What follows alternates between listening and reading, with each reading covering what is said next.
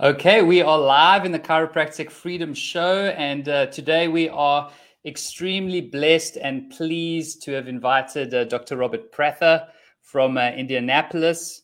And Dr. Prather, I want to thank you for your time. I know you're a very busy man, but in case you haven't watched or listened to any of our interviews before, but most of you will know that the vision for the Chiropractic Freedom Project is to help elite chiropractors expand their contribution, their impact, and their legacy by helping them go online with online coaching or online consulting businesses. And once a month, we bring on someone that we believe is a visionary in the profession who is taking chiropractic and expanding its impact beyond what most people would deem normal. And Dr. Prather is definitely one of those individuals.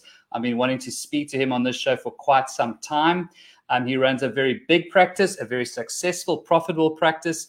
It is a family practice. His son is very involved. His wife is very involved. And what I noticed immediately when communicating with Dr. Prather is that practice is run like a real business. You can see it's extremely professional the way it's run. And I think, we may go down that route when we speak to Dr. Prather today. He brings in principles of functional medicine. So we're going to go into detail there. And we'll talk about how he's doing things that are using modern technology, which is still in alignment with the traditional chiropractic philosophy. So Dr. Prather, thank you so much for your time. I really do appreciate it. And why don't we just start with you giving us a little bit of your backstory. Tell us a bit about yourself and how you came to be where you are today. Well, I actually got involved in chiropractic for my own health. So I had developed Graves' disease at a young age, actually from a vaccination. Quite an interesting story on that. That'll take too long to kind of go into, but I had an immediate reaction. I had a streak of gray hair on the day after I got my vaccination, which I thought was pretty cool at the time. But when you're 14, weird things seem kind of cool. And then I was a freshman in high school. I weighed about 175 pounds, very athletic. Was doing quite a few things, and very soon I dropped down to 145 pounds. I actually was not functioning at the level that I normally was. I was a straight A student, athlete, and all those things started to fall apart.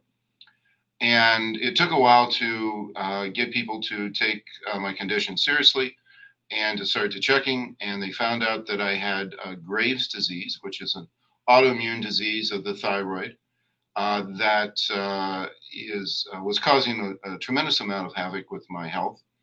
It also affected my parathyroid gland, which actually changed the mineral levels of my body, and I was actually calcifying my lungs and my arteries. So I was found out that about 4 years later that I was in a lot of trouble. And I looked up the medical treatments and what the results would be, where they basically killed my thyroid, and I was dependent upon thyroid medication. I didn't like what I saw, and I said, I'm going to try to do this naturally. So started to go around to different chiropractors. My grandfather was a chiropractor, very instrumental in preserving chiropractic in Illinois. He was head of the group that actually fought for the legalization of chiropractic. So I have a history along those lines.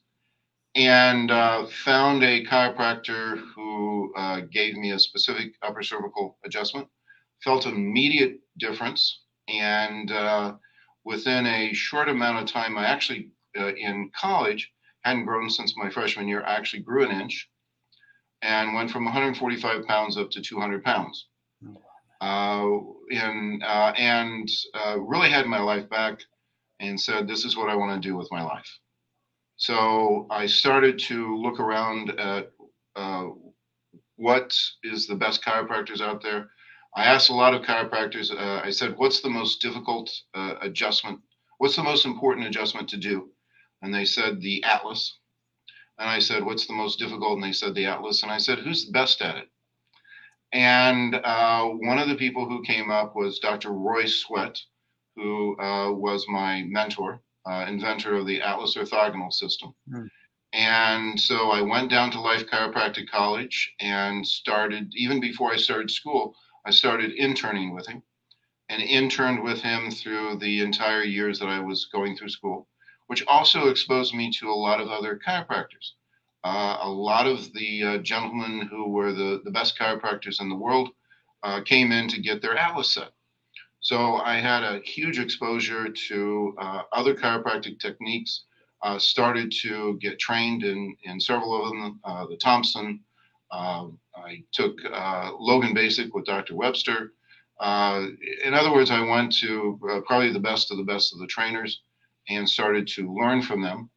One of the things, as soon as I got out, as I started my chiropractic and uh, felt that I was very good at the chiropractic, but there were still some illnesses that people had. And I said, and I was helping them out, and I said, well, really, you need to go to a specialist in this, not come to me. And they said, well, you're helping me more than anybody else. And I said, well, I've got to learn my diagnostics a lot better. So I got with Dr. Cessna, with the Diplomat American Board of Chiropractic Internists, and took the whole functional training. Did that within a year of when I got out, and got that underneath my belt, and really started to combine both the structure and function care in my office, and saw how they were very interrelated. Went on also then and got my acupuncture license. So I got that also. And then started to develop the whole practice. And basically, it was all just passion. I was kind of young and ready to go and do it. It was like when I was in with Dr. Sweat, we had one of the top guys in chiropractic. And Dr. Sweat, we were looking at the x-rays, and we were talking that he wasn't really holding as he should.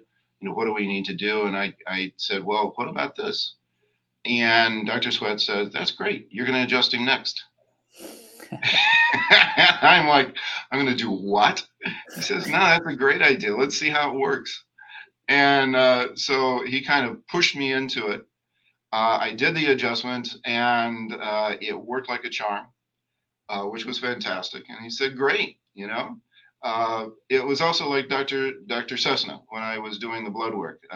We had the first training along those lines, and I said, well, I met with him at lunch, and I said, Dr. Cessna, when am I supposed to start doing this blood work? When am I ready? He said, Monday. And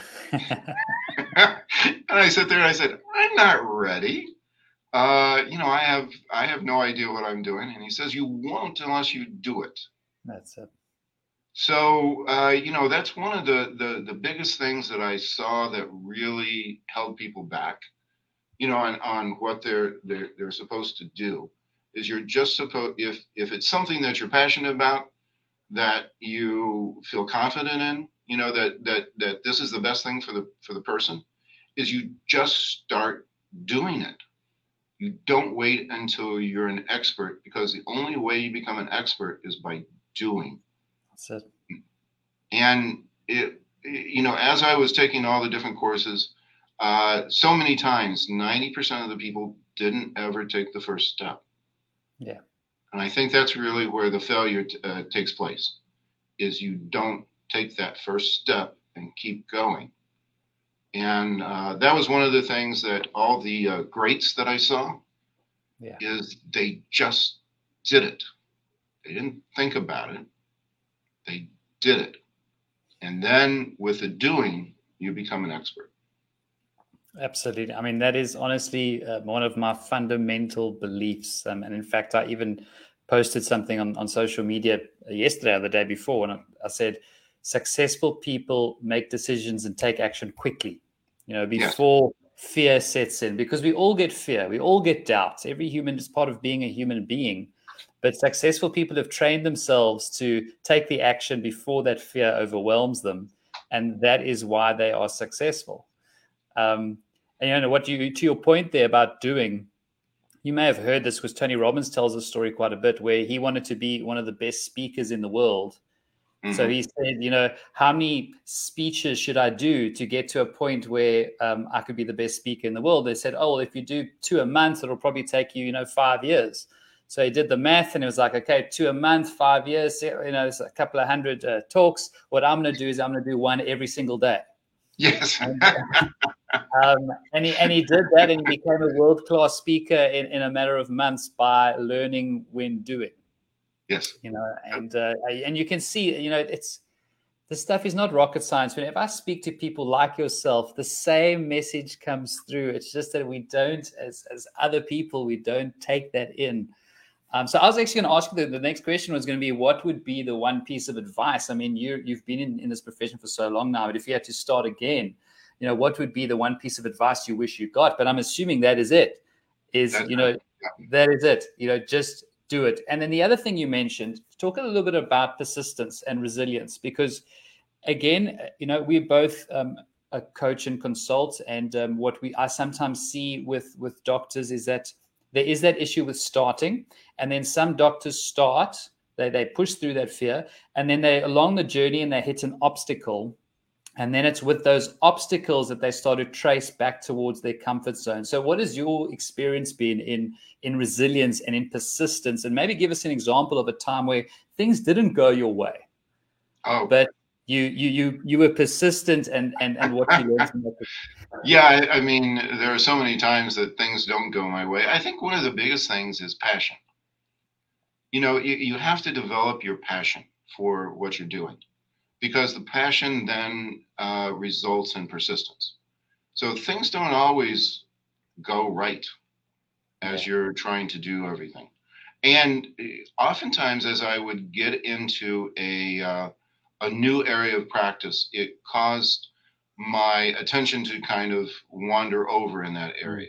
So, there were, financial things that kind of occur because of the extra costs that you're trying to actually implement something. It's also taking away your attention from other things. So one of the biggest things is, well, I can't add that because as soon as I do that, other things sort of drop. So that's one of the biggest areas that I see that's a problem for people to move forward on what they're actually going for. And trying to keep your passion in all the different types of areas. So keeping my passion for my adjustments, was one of the things as I was getting into the functional medicine right away, is that I kept track of all my numbers, okay, on a weekly basis. Okay, that's absolutely critical. And I'm like, oh, that's a little bit of a problem. Yeah. So I had to get my passion back for that and keep my other passion to keep them going. And then eventually what I did was I got associates who just did the chiropractic. Well, I developed the other area. Mm. So I was able to find help.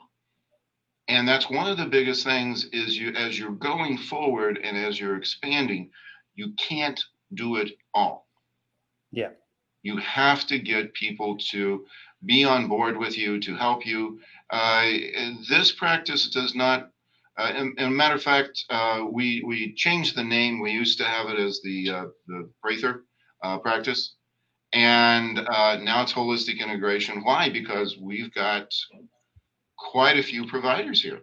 We don't have just me, and kind of reflecting that. So you need to have your mission. I'm not quite sure. Are you familiar with the Bakwa or the Magic Circle?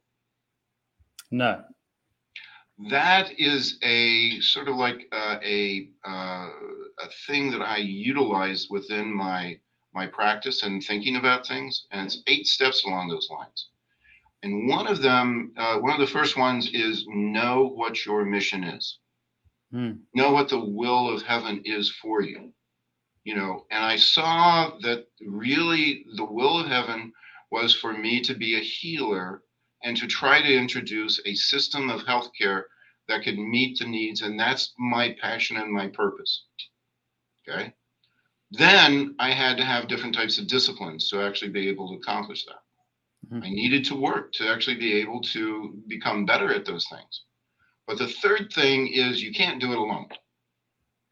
You need to find help because no one is the all to guy, and you need to have other people. There's 8 different steps along those lines. I look at everything that I do along that pattern.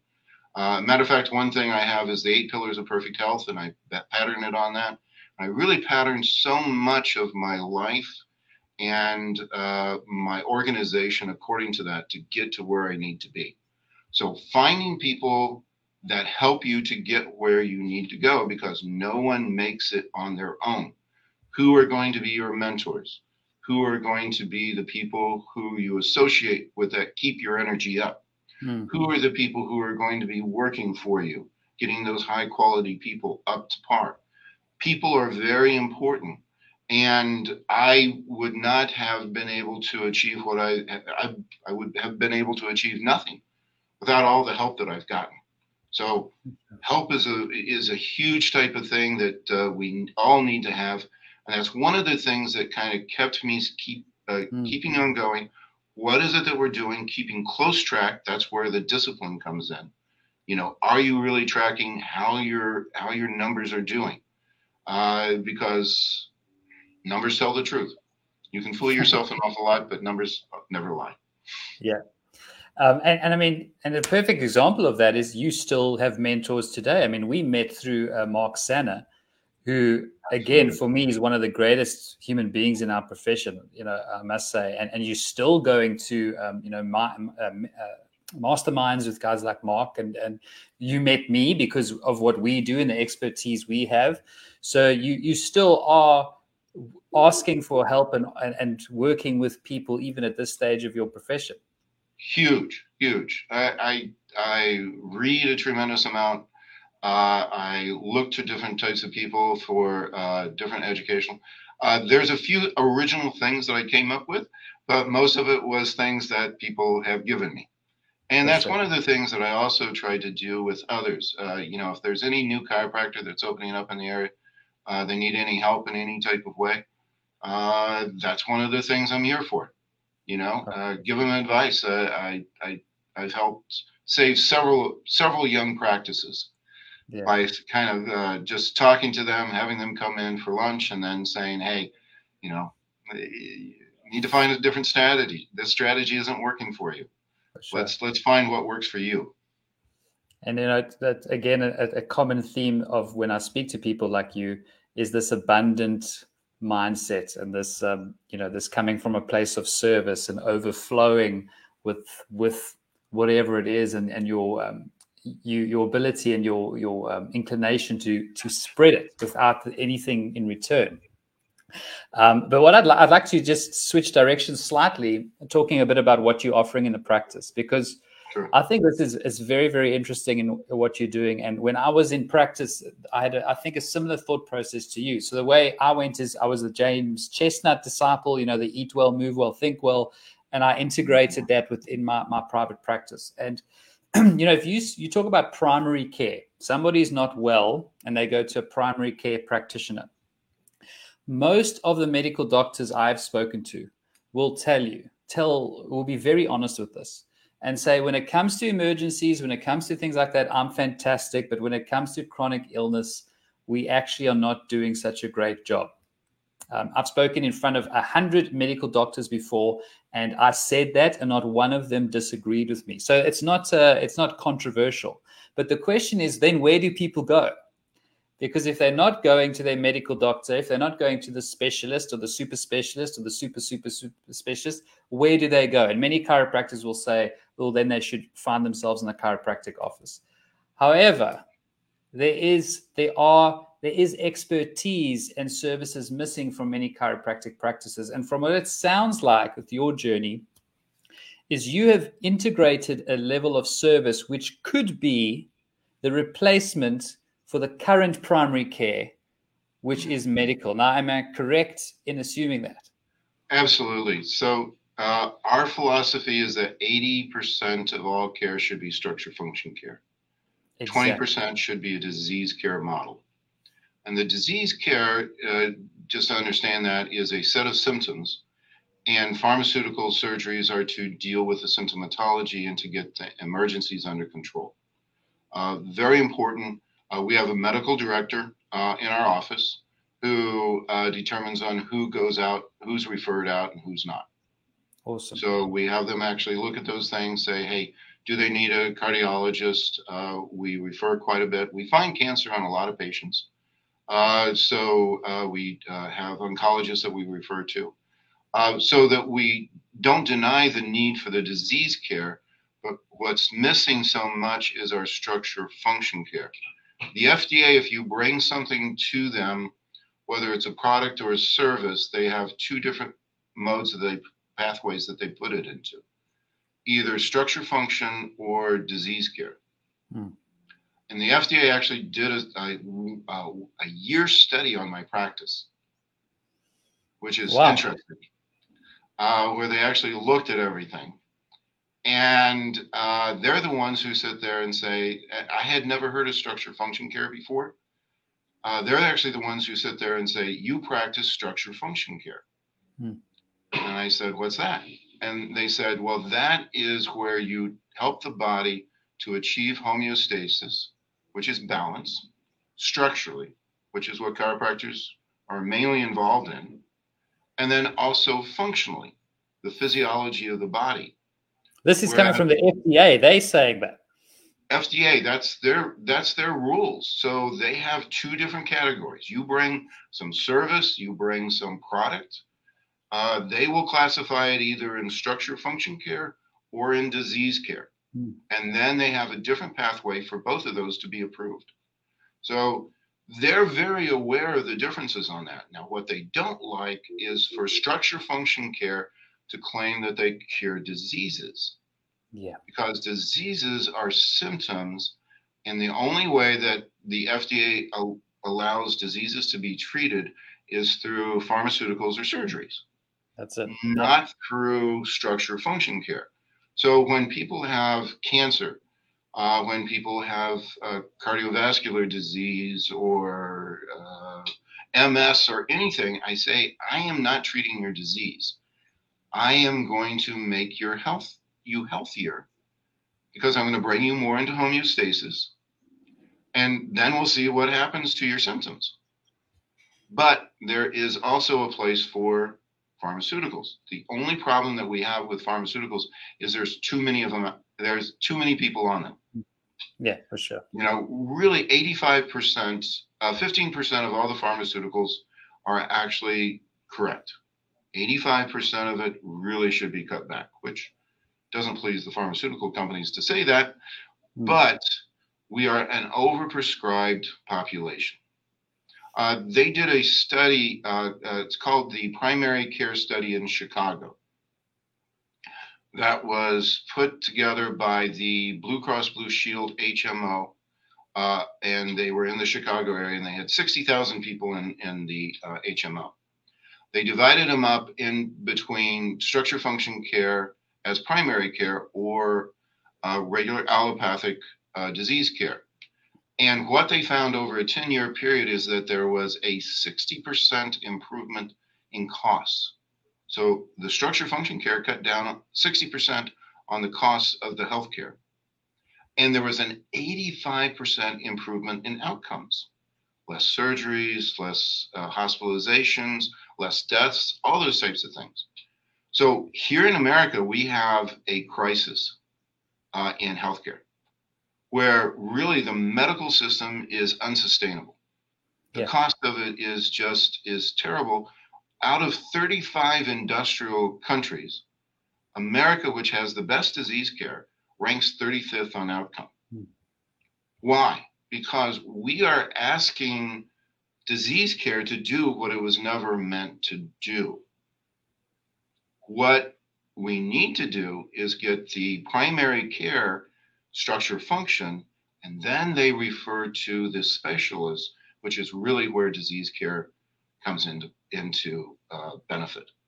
Matter of fact, in the study, they did a report on the specialists, cardiologists, oncologists, gastroenterologists, who are the specialists that both groups referred to. And they said, well, rate the two groups according to your approval rating. And they gave their medical counterparts, the allopathic disease-oriented primary care, a 40% rating. They gave the structure function chiropractors primary care a 98% approval rating. And they said, what? You know, they expected that things would be better because the patients gave them, the chiropractors, a 90% approval rating and a 60% for the medical doctors. But it was even stronger among the specialists. And they said, well, why would you do that? They said, we're spending 85% of our time dealing with problems from this group where we're getting so much better results with this one. So they're making us look a lot better. We're actually doing so much better. I had a cardiologist, a gentleman with heart problems, needed to be on pharmaceuticals, but nothing was working right. We got him on some supplements that the pharmaceuticals actually were destroying, and everything balanced out. And the cardiologist called me up and said, thank you. This was such a headache. We didn't know what to do. And you solved our problem for us. You know, and that's the kind of relationship that we should be going to. That's why we have holistic, which actually talks about the structure function care, integration. We need to, it doesn't do us any good to be isolated and all to ourselves where we're just doing our own thing. We need to be able to integrate into the whole system to make the whole system better. We have an answer. They have answers. If we can put them together, we can actually have something that's going to be sustainable, workable, and actually effective. So, you know, and what's the reason why I'm so surprised that you mentioned that, you know, the FDA even, you know, splits it in that is that, so what's happening now is if you speak to a group of 100 doctors and you tell them exactly what you just said, 98 of them are going to completely agree with that. You've also got the FDA that already splits it into structure and function and disease care. But yet, day to day, when somebody is ill, they are not being told that. And they are not going down that journey. Most of them are ending up in the medical system and going that route. So it's like both sides agree to what the solution is. It's just, you know, not happening day to day, which the problem is definitely the pharmaceutical companies. I mean, they just spend so much money, and 80% of their profits are here in the United States. Yeah. So, I mean, it's a huge profitable type of area. They have a tremendous amount of influence in government. And I mean, it's even though the FDA knows that structure function care is very important, there's such a incest between the two groups, is the way I like to put it. Where so many people who were on pharmaceutical boards are now head of the FDA, and they look out for their best interests. Because if we truly got the healthcare system where it needs to be, and one of the things is, you know, there is a tremendous amount of profit in supplementation, homeopathics and herbals. So, you know, there are ways to work out that profitability could be in there, but the whole thing is that you can't patent them. Yeah. And when you can't patent them, then you can't keep the money all to yourself. There's competition. And right now, the pharmaceutical companies can operate in a uncompetitive type of a market and be able to make insane amount of profits. And until we can kind of break that cycle along those lines, break the influence of the pharmaceutical companies on the decisions of healthcare, even though everybody knows the answer, everybody knows what needs to be done and knows that it would be successful, it's not happening. Now, there are a couple ways that you can do this to actually change this around. You can either get the legislature to actually back you up, which has never happened in all this time. or you can get the public behind it, because the public is the one who has the power. That's where we really need to work, is getting the education out there, being offering something that we can, and to actually meet the needs of what's happening. And that's really one of the things that, I mean, a doctor is called a teacher. And one of the things is I have a regular radio program with podcasts. We try to put out as much information. I think not only healing people and having a practice that's doing that, but also getting out there and educating is one of the major callings that we have to do. And every single one of us who are dedicated to this really happening, to see the changes that can take place in society and people's lives and the suffering that people have, that we can actually meet those needs and see the whole community change. We need to be passionate about it. We need to be out there telling people. We need to be getting other doctors to be thinking along these lines, not just thinking small. How am I going to make my bills, which are all important? How am I going to send my kids through college? How am I going to retire? Those are things that are overpressing. But quite frankly, all of those things would come about if we had the passion and said, hey, we have a mission, we have a purpose, and my purpose is greater than myself, and that's what's going to carry me through. Wow. And this is why I wanted you on, because this vision that you have and the purpose that you have and your willingness to take action, it's people like you that will shift the needle. I mean, one of my questions would be, if I was in practice for 15 years, and I would suggest that over those 15 years, I saw a movement in the right direction, in that people were more open to, natural healthcare, and they asked better questions, than when I started. But potentially in the last 2 years, have we taken a step backwards? Yeah. Actually, I've seen a tremendous amount of an interest. I've seen more people I've had people who were, medical doctors who were completely sold on the model of healthcare, have, because of all the issues, sit there and said, I'm not sure anymore. So it's actually, you feel that what's happened over the last 2 years has maybe pushed the human race in the right direction? I think it's actually pushed in the right direction, as long as you have a top which is even more entrenched into their system. Yeah. They're like, this is the way it's going to be. And then you have the masses who are saying, I'm not quite sure. And the masses can always defeat the few. As long as the masses have leaders who can show them the way, the masses will always win. And it's basically whether the shepherds are going to step up and be willing to stand before the sheep, facing the wolves. And are you going to have, I guess I can say, the balls to do it? Yeah, for sure. And they will follow. They will follow if we sit there and push forward and do it with not our own interest in mind, but with their interest in mind. That is probably one of the biggest keys. And my question would be then is, how can chiropractic as a profession, because from what we've spoken about today, it seems that the profession of chiropractic is a very likely candidate to be the leaders in structure and function. I mean, we live and breathe it.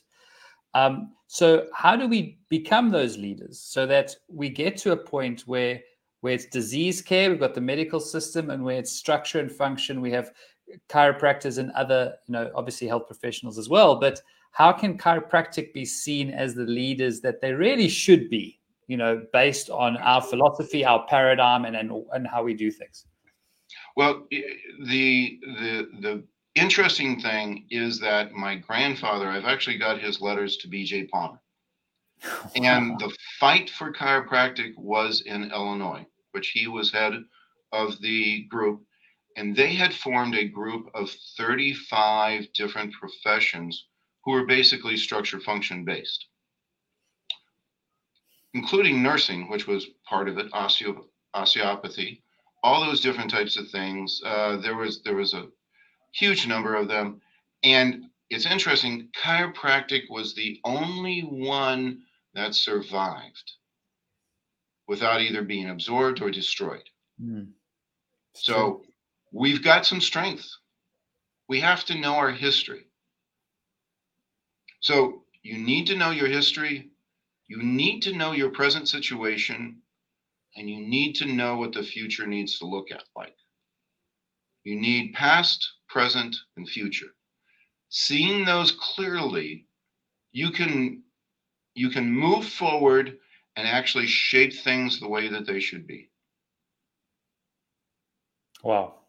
I mean, it's today's conversation with you has really been inspiring to me. I mean, it's to have somebody that has your knowledge, experience, but also the way you communicate. I mean, you communicate very clearly. You communicate with certainty, and I mean, I'm of the opinion one of the best things a chiropractor can do is improve their ability to communicate.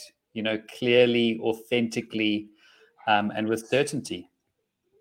We need to know that we are here to bring about homeostasis and how we can actually achieve that. And having that force behind us, that strength that our founders actually had. Yeah.